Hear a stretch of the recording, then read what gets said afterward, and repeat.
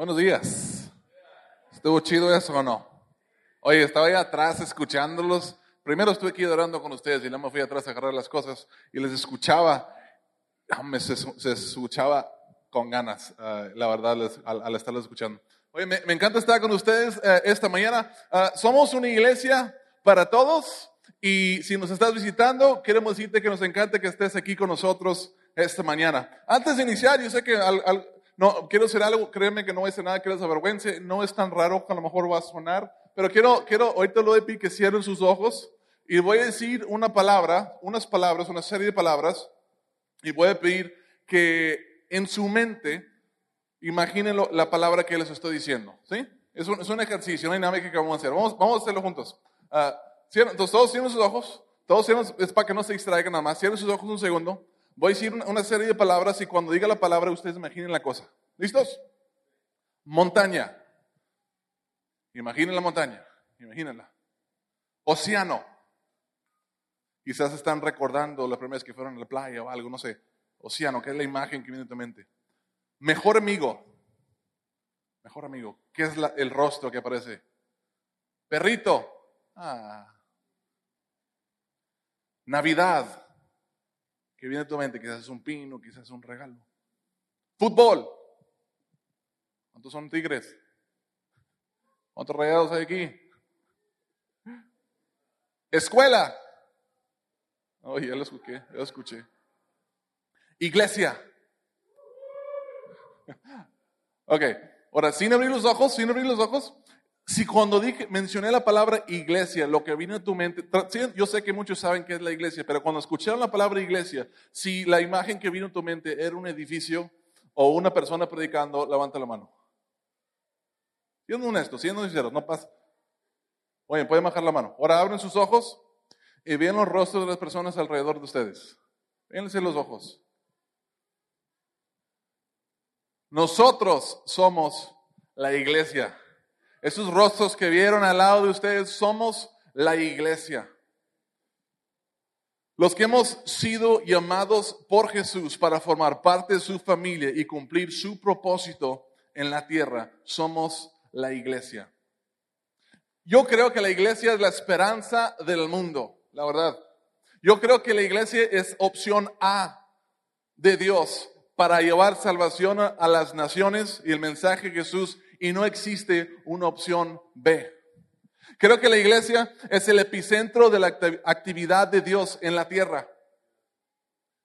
Y yo creo que Dios te ha llamado a ser parte de su iglesia. No una religión, no lugares sagrados, templos hermosos y elegantes, sino su familia, que es su iglesia, que está compuesto de todos sus hijos. Yo creo que Dios te ha llamado a ser parte de eso. Si eres un hijo de Dios, un nacido de nuevo, un arrepentido, un seguidor de Jesús, y todas esas cosas son sinónimas, significan lo mismo. Si tú eres una de esas personas, lo que vamos a hablar hoy creo que es muy importante para ti, o menos debe ser muy importante para ti, porque tiene que ver con la razón por la cual tú todavía estás aquí en la tierra. ¿Te has puesto a pensar en eso? Si el momento que yo le confié a Dios mi vida y confié en Jesús como mi Señor, ¿por qué, si ya soy hijo de Dios, por qué no estoy ya en el cielo con Él? ¿Te han puesto a pensar por eso? Si estás aquí todavía es por algo. Dios te dejó una misión muy importante y vamos a estar hablando de eso el día de hoy. Ahora, hay muchos que dicen ser cristianos, ¿por qué? Porque creen que Jesús existió, pero realmente no viven como Jesús y no tampoco están participando en la misión que Dios les dio. Y quizás habrán algunos otros que hoy durante la reunión se van a dar cuenta, hasta yo pensaba que era un seguidor de Jesús, pensé que era un hijo de Dios, pero ni me parezco ni he estado haciendo las cosas que Jesús hacía. Y quizás hoy te des cuenta y ojalá mi anhelo sería que decidieras, sabes que hoy sí entendí y hoy sí quiero ser parte de esto, quiero ser parte del plan de Dios, quiero cumplir el propósito de Dios para mi vida aquí en la tierra. Y habrá algunos otros más que dicen, yo no creo en Jesús. Yo no creo en Jesús. A lo mejor creo que existió, lo que sea. Bueno, otros que dirán, bueno, sí creo y todo, pero ya sé que no lo estoy siguiendo. Yo ya sé que realmente no soy parte de su iglesia, no estoy viviendo como uno de sus hijos. Y si eso es el caso, primero quiero decir, qué bueno que están aquí con nosotros. La verdad, lo que dije al principio, es una iglesia para todos. Estas reuniones, especialmente los domingos, nosotros lo diseñamos con ustedes en mente, también con los que sí creen, pero para todas las personas, porque queremos que este sea un lugar donde cualquier persona puede llegar si están interesados en saber un poco de Dios, o buscar a Dios, adorar a Dios, cualquier sea su situación, donde pueden llegar y no sentir juzgados, y ser realmente una búsqueda, sin que nadie les critique ni que les diga nada, tampoco que les force a hacer cosas que no quieren hacer. Yo entiendo que eso es una decisión muy personal y no estoy aquí para decirle, tú tienes que hacer esto o aquello. No, la verdad no. Ojalá, mi anhelo es que sí creas en Jesús, porque creo que es la mejor cosa que puedes hacer, pero eso es tu decisión. Esta decisión, si lo vas a hacer o no, es personal. Pero hoy voy a estar hablando acerca de qué significa eso. Ojalá durante esta reunión todos podemos identificar con lo que Dios nos está diciendo, que podemos escuchar lo que Él quiere para nosotros y que podemos tomar la mejor decisión, la decisión que Él quiere que tomemos. Si somos la iglesia de Cristo, entonces debemos ser como Jesús y hacer lo que Jesús hizo. ¿Estamos de acuerdo? De hecho, ¿saben lo que significa cristiano? Significa pequeños Cristos. Y en principio era una palabra que le decían para burlarse de los cristianos, porque parecían tanto a su Señor Jesucristo. Es como decirme Jerimito, es diminutivo, como acá es tú. Y decían cristianos, porque se parecían a Cristo, vivían como Él vivía y hacían lo que Él hacía. Entonces, es importante saber qué vino a hacer Jesús y cómo era su vida. Y afortunadamente tenemos lo que todos conocemos como la Biblia, y en la cual encuentran 4 libros que se llaman los Evangelios, donde escuchamos y podemos saber acerca de la vida de Jesús y muchas cosas que Él dijo. Y en nuestros Evangelios, en Lucas 19:10, nos dice exactamente a lo que vino. Él dijo, porque el Hijo del Hombre vino a buscar y a salvar lo que se había perdido. O sea, así o más claro, ¿a qué habría venido Jesús? Vino a buscar y a salvar lo que se había perdido. La razón por la cual Jesús vino era buscar y salvar a los perdidos. ¿A qué se refiere con a lo que se había perdido? Todos aquellos que no han puesto su fe en Él, todos aquellos que no han escuchado el mensaje de Jesús uno, o todos aquellos que han escuchado a Jesús y aún no lo han aceptado. Jesús vino específicamente para esas personas. De hecho, hay una parte que dijo Jesús, yo no vine para los sanos, sino los enfermos. Yo vine por los necesitados, los que necesitan. Las personas perfectas, y después Jesús aclara bastante bien que no hay personas perfectas, pero las personas perfectas no me necesitan. Pero la gente imperfecta, los pecadores, ellos sí me necesitan. Y yo he venido a buscarlos y entregarles un mensaje de esperanza, porque yo vine a salvarlos. Y solo en mí hay salvación. Como la iglesia de Jesús, nuestra prioridad debe ser buscar y salvar a los perdidos. Hay muchas cosas importantes que hacemos como iglesia, pero nada es más importante que nuestra misión principal, buscar y salvar lo que se había perdido. ¿Y qué va a pasar si no lo hacemos?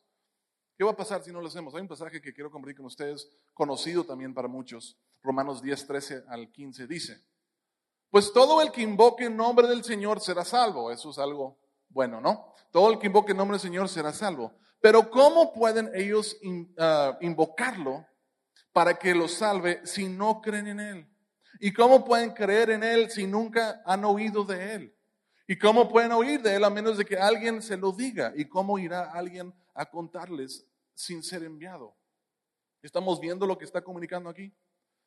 Si las personas no escuchan, no pueden ser salvos. Si nadie les dice, van a seguir perdidos. Ya más personal.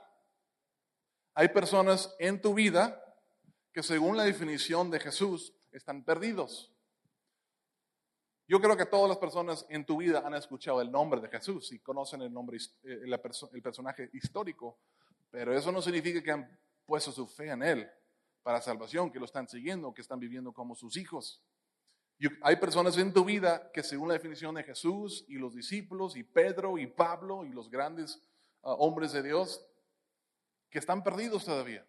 Y si tú no vas y les dices, van a seguir siendo perdidos. Van a seguir perdidos. Empezamos a entender cuán importante es vivir como Jesús y hacer lo que Jesús hacía, buscar y salvar a los perdidos. Es algo determinante, es algo de vida o muerte, de una eternidad separado de Dios o una eternidad en su presencia. Es algo sumamente importante. Y si estás aquí hoy y no eres un seguidor de Jesús, por eso, y dices tú, ¿por qué los cristianos son como son? ¿O por qué este grupo de personas hablan tanto de Jesús? Es por esto, porque creemos que es realmente importante, porque sí es importante para nosotros. Si no te quisiéramos, no te dijéramos nada. Si no nos importara tu futuro, pues ni te invitábamos a la iglesia. Pero como nos importas, pues yo quiero compartirle a las personas que me importan, porque yo quiero que tengan la esperanza que yo tengo. Para eso existimos como iglesia. Hacemos muchas cosas importantes, pero nada más que buscar a los perdidos para que se encuentren con su Salvador. Quiero compartirles un pasaje del libro de Marcos esta mañana. Va a ser el pasaje principal lo que vamos a ver. Y la gran mayoría de ustedes ya han escuchado de ello. Ya no es un pasaje nuevo. Si alguna vez asistieron a la iglesia o leído la Biblia, probablemente se van a acordar de esta historia. Pero el desafío que le tengo para ustedes es, lo van a escuchar, pero no se adelanten. No se adelanten. Yo os voy a invitar a que se pongan en lugar de los personajes que estamos viviendo esta experiencia esta mañana. ¿Sale? Ok, quiero darles un contexto antes de entrar en el tema. Y el tema es esto. Jesús ya había iniciado su ministerio. Todos sabemos quiénes hemos escuchado de Jesús y sus discípulos. Okay. Jesús ya había iniciado su ministerio y unos cuantos días antes de esta historia verídica que vamos a ver el día de hoy sucedió, Jesús andaba en su ministerio, andaba predicando las buenas nuevas del reino y andaba haciendo milagros, sanando personas y hacía cosas increíbles. O sea, imagínate que alguien entrara ahí de repente, entrara, no sé, al hospital, que fuera al seguro y empezara a sanar a las personas, pero de cosas gruesas. O sea, no, tenía gripa y se le quitó la gripa. No. O sea, cosas fuertes. En el caso de Jesús, había un hombre con lepra. O sea, era una enfermedad que terminaba en muerte. Todas las personas los aislaban y Jesús llegó con este hombre y lo sanó. Inclusive Jesús dijo, no le digan a las personas que te sané. Pero la emoción era tanta de este hombre. Todos lo conocían como leprosos. Pero era tanta la emoción de este hombre que le empezó a decir a todo el mundo lo que Jesús había hecho. Y Jesús se fue siendo famoso. O sea, como se pueden imaginar, mucha gente quería estar cerca de él. Toda la gente llevaban los enfermos de él para que los sanaran. Todos querían ver lo que Jesús iba a hacer. Querían escuchar lo que Jesús iba a decir. ¿Por qué? Pues las cosas que estaba haciendo. Y este es el contexto de la historia. Llegamos a Marcos capítulo 2. Y dice, unos días después ¿de qué? De Jesús había sanado al leproso. Cuando Jesús entró de nuevo en Capernaum, corrió la voz de que estaba en casa. O sea, la gente, Jesús está aquí, está en Capernaum, está en aquella casa. Empezó a correr la voz. Se aglomeraron tantos que ya no quedaba sitio ni siquiera frente a la puerta, mientras él les predicaba la palabra. Entonces llegaron 4 hombres. ¿Cuántos llegaron? 4 hombres que le llevaban un paralítico.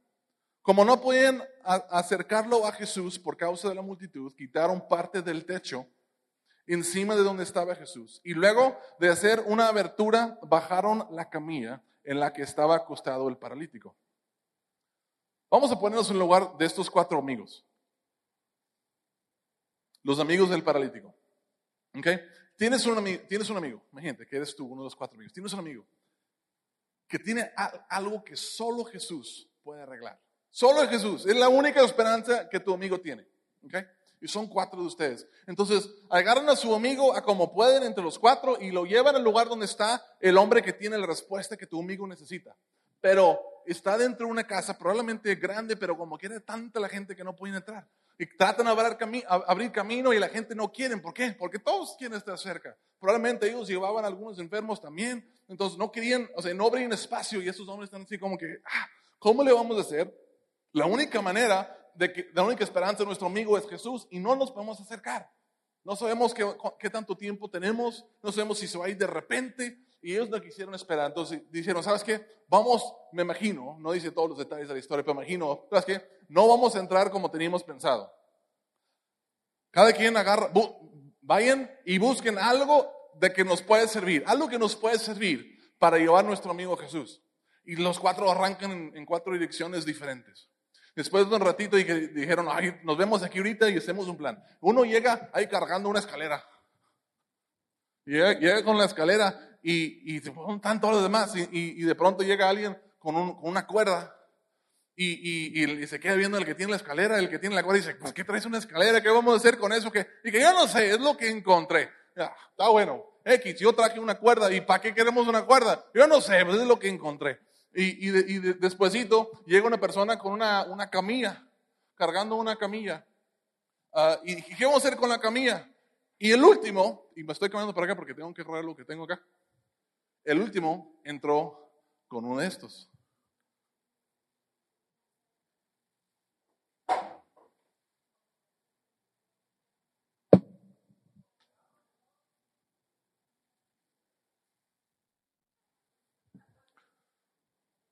Miren lo que traigo, raza, dijo. Y los demás se quedan viendo, ¿para qué tienes un mazo? No sé, es lo primero que me encontré y me la traje. Le pedí prestado a mi tío. Entonces llegan y uno de ellos empieza a ver, tenemos una escalera, tenemos una camilla, tenemos una cuerda, tenemos un mazo. Chavos, tengo un plan. Está medio loco, pero es un plan. Se suben, agarran la escalera, lo ponen al lado de la casa, suben la escalera, con la cuerda de la camilla, hacen lo amarran de manera que pueden poner a su amigo paralítico en la camilla y agarran un mazo.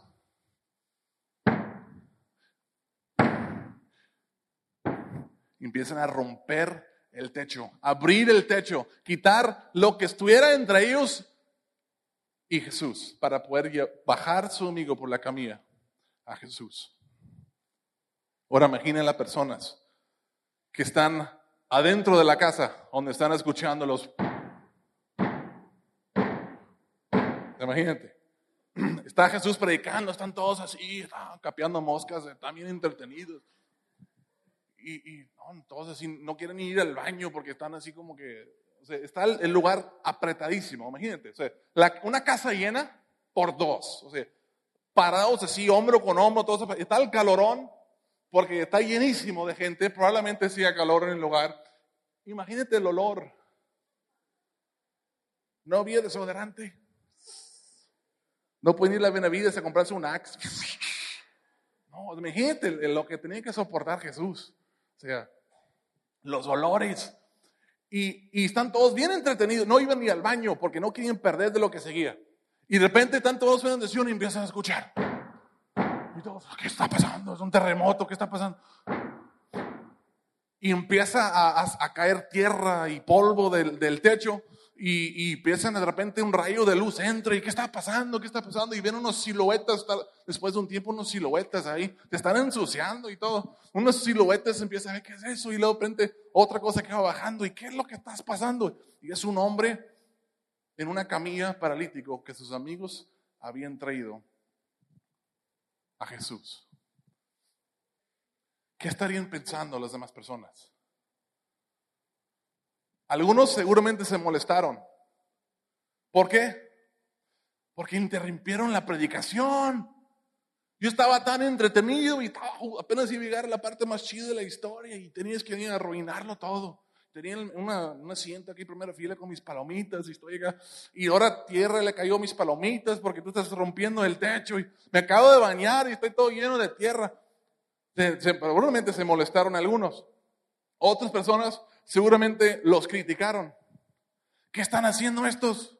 ¿Cómo se atreven a hacer eso? ¿Eso no es su casa? ¿Cómo se atreven a romper el techo de este lugar que ni siquiera es su casa? Qué irrespetuosos, qué inconsiderados esas personas. Otros burlándose. Mira estos. Qué fanáticos. Qué ridículo te ves. Otras personas juzgándolos. Lo que haces está mal. Nunca se ha hecho así antes. Estamos en la presencia de Dios. Y tú haciendo tu ruido, ensuciando el lugar. ¿Cómo te atreves? Eso no es de cristianos. Eso no es de buenas gentes, eso que estás haciendo. Pero, ¿cómo reaccionó Jesús, el Hijo de Dios, ante esta interrupción? Este comportamiento tan poco común. Versículo 5 dice, al ver Jesús la fe de ellos, le dijo al paralítico, hijo, tus pecados quedan perdonados. ¿Pueden ver lo que pasó aquí? 4 hombres hicieron lo que fuera necesario. Usaron todo lo que estaba a su alcance. Pasaron vergüenzas, fueron juzgados, fueron criticados. Pero llevaron a su amigo a Jesús. ¿Y cómo reacciona Jesús? ¿Se molesta? ¿Regaña la interrupción? No. Perdona los pecados del paralítico. ¿Por qué? Porque el Hijo del Hombre vino a buscar y salvar lo que se había perdido. No vino a hacer predicaciones bonitas. No vino a tener reuniones de adoración. Acá, donde se siente. No vino a edificar edificios elegantes y para tener reuniones solemnes. No. Él vino para buscar y a salvar lo que se había perdido. Estos 4 hombres le llevaron un perdido y Jesús hizo lo que vino a hacer. Y como iglesia, como seguidores de Jesús, creo que hay mucho que podemos aprender de estos 4 hombres. De hecho, hay 4 cosas específicas y con el tiempo que me queda hoy, yo quiero avanzar rápido por estas 4 cosas. Número 1, debemos ser solucionadores. Debemos ser solucionadores. Me encanta esta historia porque estos hombres no dieron excusas. Ni modo. Hay mucha gente, no podemos entrar a ver a Jesús, pues otro día, a ver si vuelve por aquí. No, ¿cuál? Tenemos una misión. Vamos a llevar a nuestro amigo Jesús. Jesús es la única solución que Él tiene. ¿Qué vamos a hacer? Ninguna excusa pusieron. ¿Y tú? ¿Qué excusas estás poniendo para llevar a otros a Jesús? O para no llevar a otros a Jesús. Es que no tengo tiempo, es que estoy bien ocupado. Es que no estoy preparado y es que si digo algo que no debo decir, no. Es que qué vergüenza. No, hay otras personas que son buenos para eso. Yo tengo lo mío, pero pues, esto no se me da mucho. Es que se requiere de, a lo mejor, no sé, pues lo que yo quería hacer, pues, se requiere de dinero y tiempo y no sé qué, y pues más. Es que los jóvenes de hoy ya no creen en Dios como antes. Es que la gente ya perdió la fe en la iglesia y nadie quiere venir. Es que el mundo es tan mundano. Y ya no quieren saber de Dios. Ok, estas cosas sí son problemas, sí son obstáculos. Es cierto que el mundo no está buscando a Dios y han perdido la fe en gran parte en la iglesia. ¿Pero qué vas a hacer al respecto? ¿Qué vas a hacer al respecto? ¿Cómo lo vas a solucionar? ¿Qué soluciones vas a proponer? ¿Qué soluciones vas a hacer? Dios no nos dejó excusa a la iglesia. Él dijo, el apóstol Pablo dijo, si Dios está de nuestra parte, ¿quién puede estar en nuestra contra? En todo esto somos más que vencedores por medio de aquel que nos amó. Nos ha dado una misión, Dios mismo. Y si Dios te da la misión y tú lo estás cumpliendo, Él está de tu lado. ¿Estamos de acuerdo? Y dijo, en todo esto somos más que vencedores por medio de aquel que nos amó. ¿Qué pretextos, qué excusas estás dando? Los hijos de Dios no damos excusas, damos soluciones. Los hijos de Dios no damos excusas, damos soluciones. Ese es el número 1. Debemos ser solucionadores. Número 2, debemos ser creativos. Creativos, si están tomando apuntes, creativos. Estos chavos hicieron algo que nadie más estaba haciendo para salvar a la persona que nadie más iba a salvar. Y ya lo que nosotros decimos en la iglesia es que para alcanzar a las personas que nadie más está alcanzando, hay que hacer cosas que nadie más está haciendo. ¿Están conmigo? para alcanzar a las personas que nadie más está alcanzando, hay que hacer cosas que nadie más está haciendo. Hay que ser creativos. Si te has preguntado por qué en Conexión Live hacemos cosas que otras iglesias no hacen, como poner gente aquí en el escenario y que rocen barbas, mejilla con barba.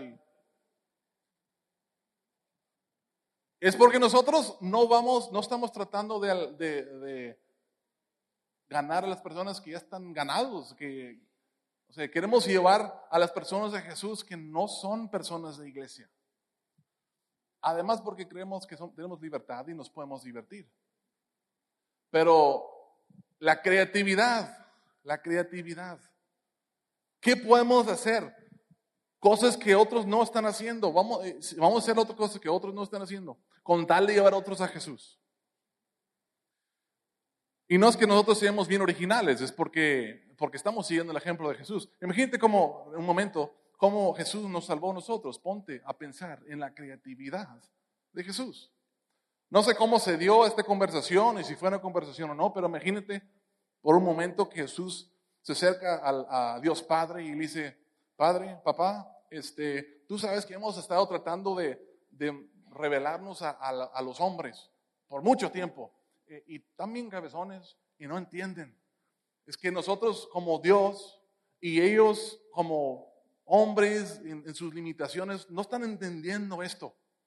Tengo una idea, está medio loco, pero creo que te va a gustar.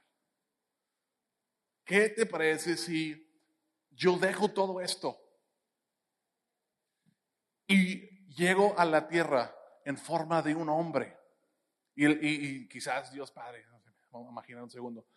Sí, te mandamos como un emperador, como un conquistador de todo el mundo para que tú les exijas que, hermano, no, la mayoría de las personas no son gente poderosa, son gente común, son pobres, no se van a identificar conmigo si bajo como un rey.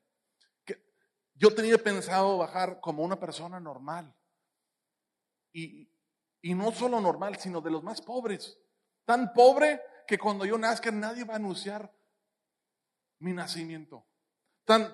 Ningún humano lo va a anunciar. Tan pobre que en vez de que la gente poderosa me entreguen ofrendas, que me traigan, que ahí vayan unos cuantos pastores y me adoren. Ni siquiera quiero nacer en un castillo, no quiero nacer en un hospital, una casa. Hombre, en una cuevita, no ocupo cama, un pesebre. Y voy a vivir con ellos un tiempo y después voy a pagar el precio que ellos no pueden pagar. ¿Quién se hubiera imaginado la creatividad del plan de salvación de Dios para los hombres? O sea, creatividad. Nosotros debemos seguir su ejemplo. ¿Y tú qué vas a hacer para alcanzar a los miles de perdidos de Allende, los millones de perdidos en México, los miles de millones de perdidos en el mundo? Vamos a regresar ahorita nomás en Allende. ¿Qué vas a hacer para alcanzarlos? Hablar con las personas con las que nadie más quiere hablar, quizás. Quizás es ir y invitar a las personas que nadie más quiere invitar a sus iglesias. Quizás es crear ambientes donde cualquier persona que no sea religiosa puede entrar y sentirse aceptado y a gusto, como que esto no es tan aburrido como yo pensaba. No es tan raro como yo pensaba. Que quizás usar tu creatividad para desarrollar estrategias y llevar el mensaje de Jesús a otras personas, no sé, los medios de comunicación, usando YouTube, usando el drama, las artes, no sé, usando tu creatividad. Debemos ser creativos como estos hombres. ¿No es eso lo que Jesús hizo por nosotros? No consideró el ser igual a Dios como algo que aferrarse. Se despojó de sí mismo, tomando forma de hombre, y fue obediente hasta la muerte y muerte de cruz. Por eso decimos nosotros que en nuestra iglesia se prohíbe la gente perfecta. ¿Sabes lo que decimos? Se prohíbe la gente perfecta. Hay iglesias para gente perfectas. Ellos piensan que todos son perfectos, quizás, no sé. Pero nosotros no. Aquí tenemos problemas, somos gente normal y todos, la gente normal como nosotros, son bienvenidos aquí. Debemos ser sus solucionadores y creativos. Número 3, debemos ser atrevidos. Debemos ser atrevidos. Ellos hicieron algo muy atrevido. se arriesgaron hasta algo descarado, algo que para algunos quizás fue ofensivo, con tal de llevar a su amigo a Jesús. ¿Estás dispuesto tú a hacer algo atrevido? ¿Algo peligroso? ¿Algo descarado? ¿Algo que ofende a algunas personas inclusive? Con tal de llevar a tus amigos a Jesús. Otra cosa que decimos es que haremos cualquier cosa menos pecar para llevar a las personas a Jesús. Haremos cualquier cosa menos pecar para llevar a las personas a Jesús. Eso nos abre bastantes puertas. Eso significa que cualquier cosa que no sea un pecado, algo que no sea ofensivo a Dios, es una opción para nosotros. Para tratar de llevar a las personas a Jesús, para atraerlos a Jesús. Regalamos café y galletas, papitas con coca a las personas que vienen por primera vez. Si estás aquí por primera vez, yo quiero regalarte café y galletas. Terminando la reunión puedes pasar por ello. ¿Por qué? Y algunos dirán, es que estás tratando de comprarlos, es que comer adentro del santuario está mal. Déjame ver. Santuario, esto no es un santuario, son 4 paredes y aquí estamos nosotros. Le dije al principio, nosotros somos la iglesia, somos una familia. Y con mi familia yo como, no sé ustedes, pero yo como. No tiene nada malo comer, si somos una familia.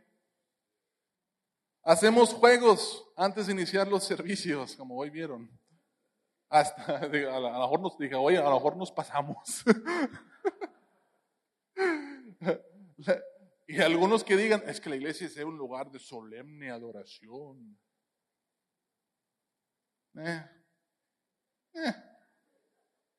No, si te gusta eso, hay muchas iglesias que lo hacen. Pero no hay un fundamento bíblico que diga que no puedes divertirte en la iglesia, que tiene que ser a fuerzas aburrida la cosa. Regalamos o hemos regalado pizza a los jóvenes en ocasiones. Oye, y hay que es que tú deberías de dar el dinero a los pobres en vez de malgastarlo en cosas como pizza para los jóvenes. Sí, Judas. Así dijo Judas. Digo, es que deberían, cuando la mujer derrama el perfume y lava los pies de Jesús, Judas fue el que dijo, es que debíamos haber vendido el perfume y darle eso a los pobres.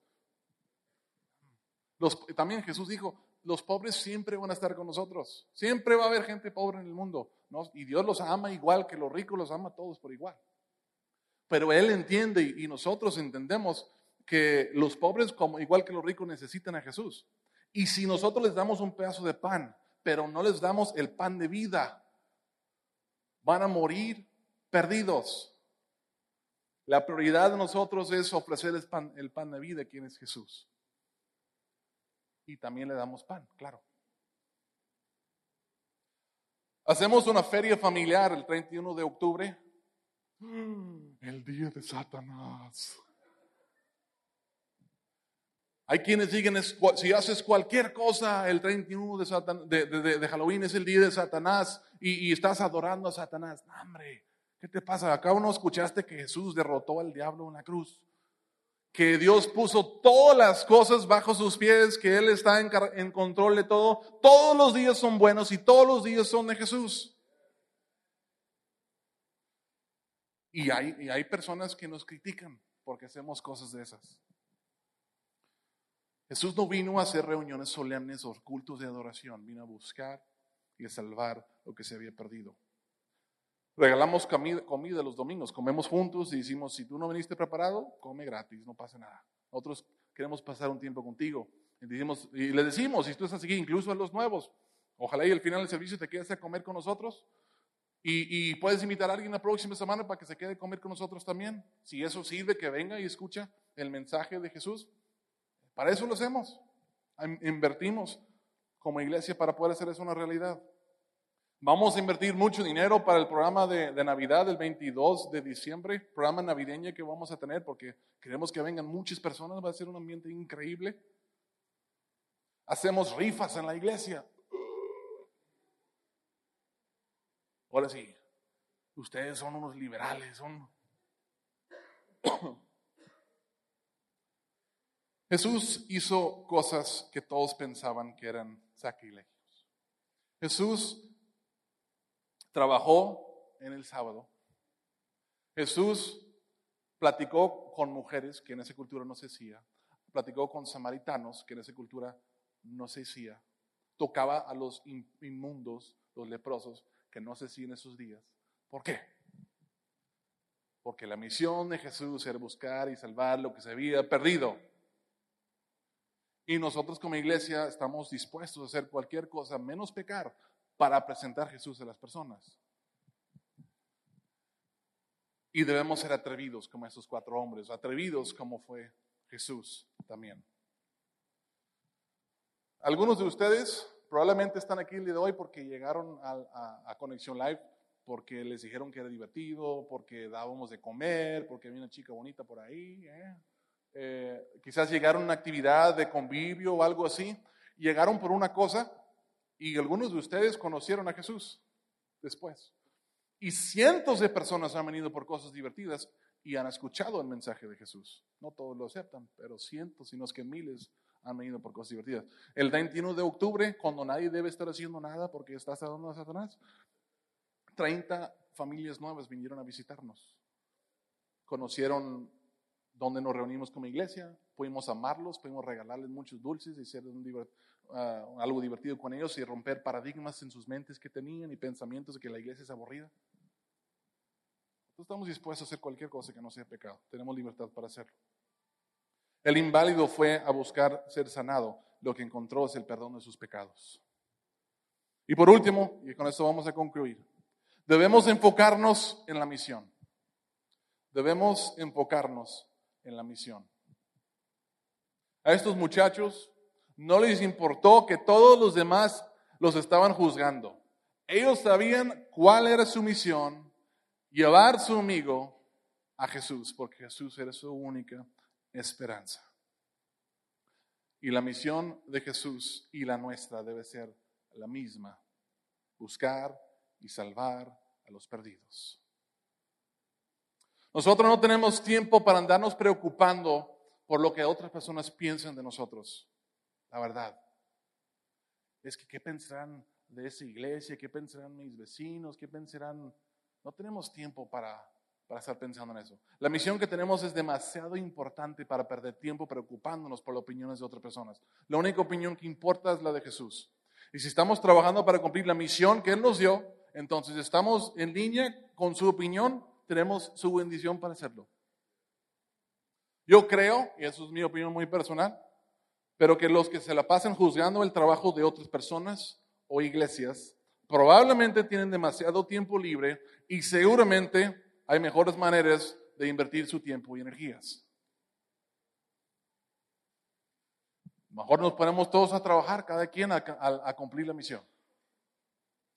Tú y yo le vamos a rendir cuentas a Jesús solamente, nadie más. La Biblia dice, Jesús nos va a juzgar a cada uno de nosotros.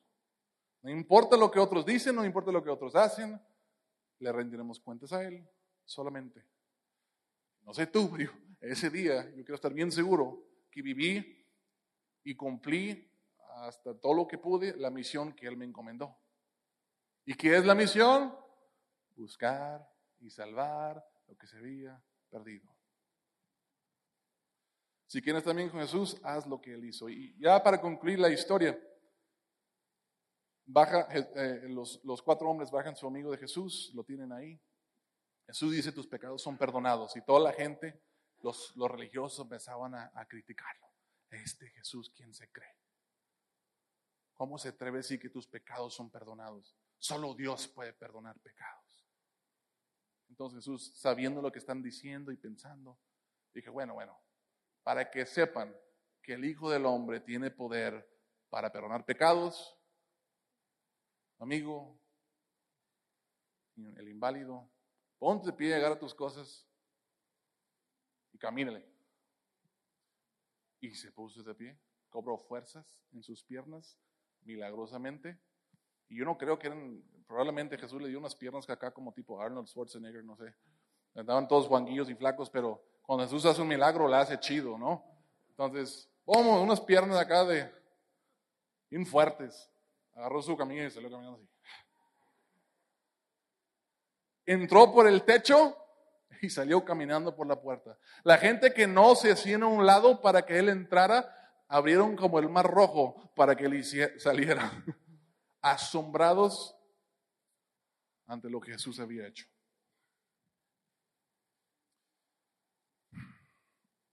Pero tú,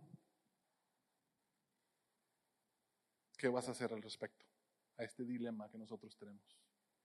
Tantos amigos, tanta gente perdida. Mateo 2:12, ya lo conté, dice, ellos se quedaron asombrados y comenzaron a alabar a Dios. Jamás habíamos visto cosa igual, decían. ¿Cuál fue el resultado de esos 4 hombres solucionadores, creativos, atrevidos y enfocados en su misión? El perdón, la salvación de un alma, más bien, la sanidad de un cuerpo y la adoración de todo un grupo de personas diciendo, wow, jamás habíamos visto cosa igual.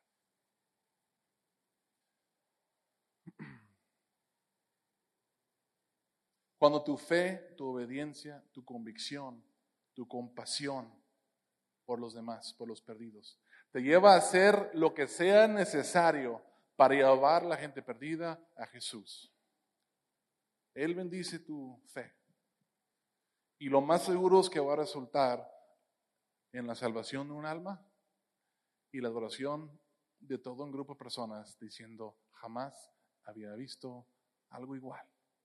Era así y ahora es así. Increíble. Conexión Live, iglesia. Dios te ha llamado a ser su iglesia, a ser demoledores. ¿Demoledores de qué? Lo que sea que esté entre Jesús y los perdidos. ¿Qué hay entre ti y las personas que necesitan de Jesús? Hay que hacerlo a un lado, aunque sea a mazazos. ¿Están dispuestos a buscar soluciones en vez de poner excusas?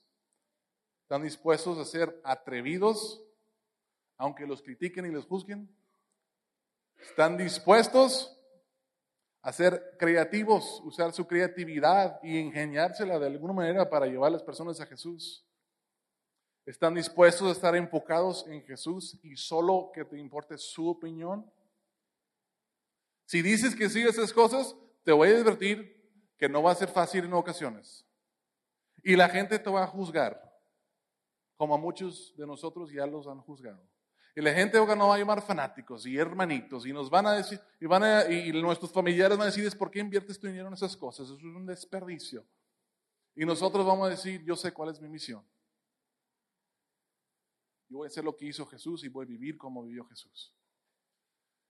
Y si tengo que hacerlo a mazazos para lograr mi misión, lo voy a hacer. Si tengo que demoler, voy a demoler. Para esto vas a tener que agarrar un mazo, figurativamente, seguramente, y quitar las cosas que estorban.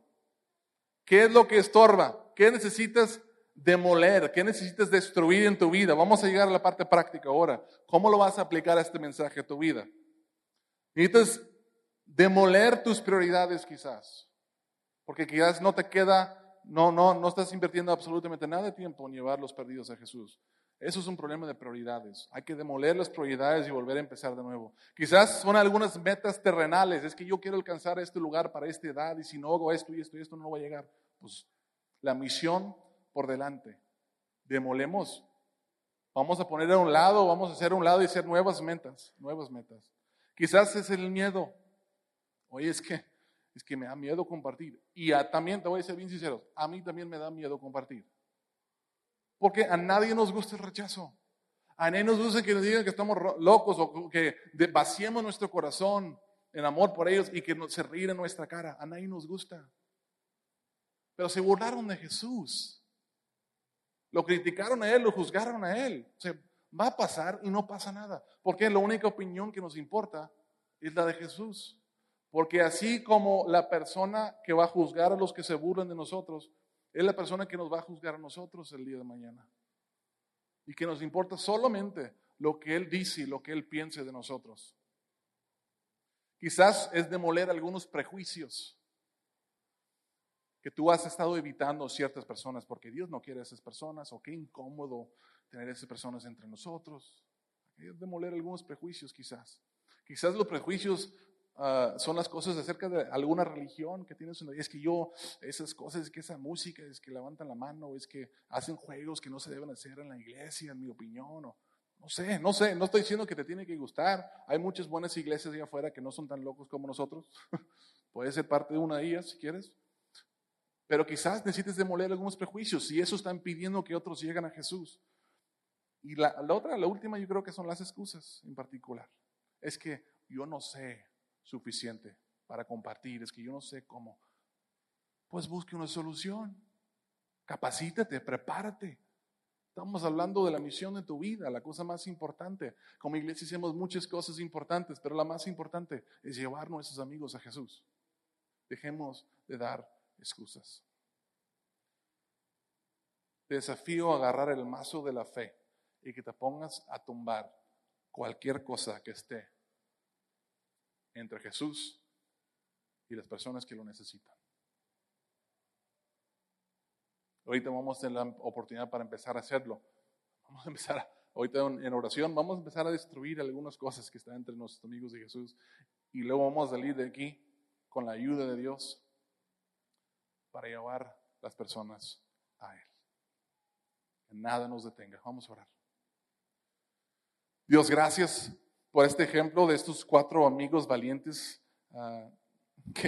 que no permitieron que nada detuviera que llevaran su amigo que necesitaba de ti, a ti.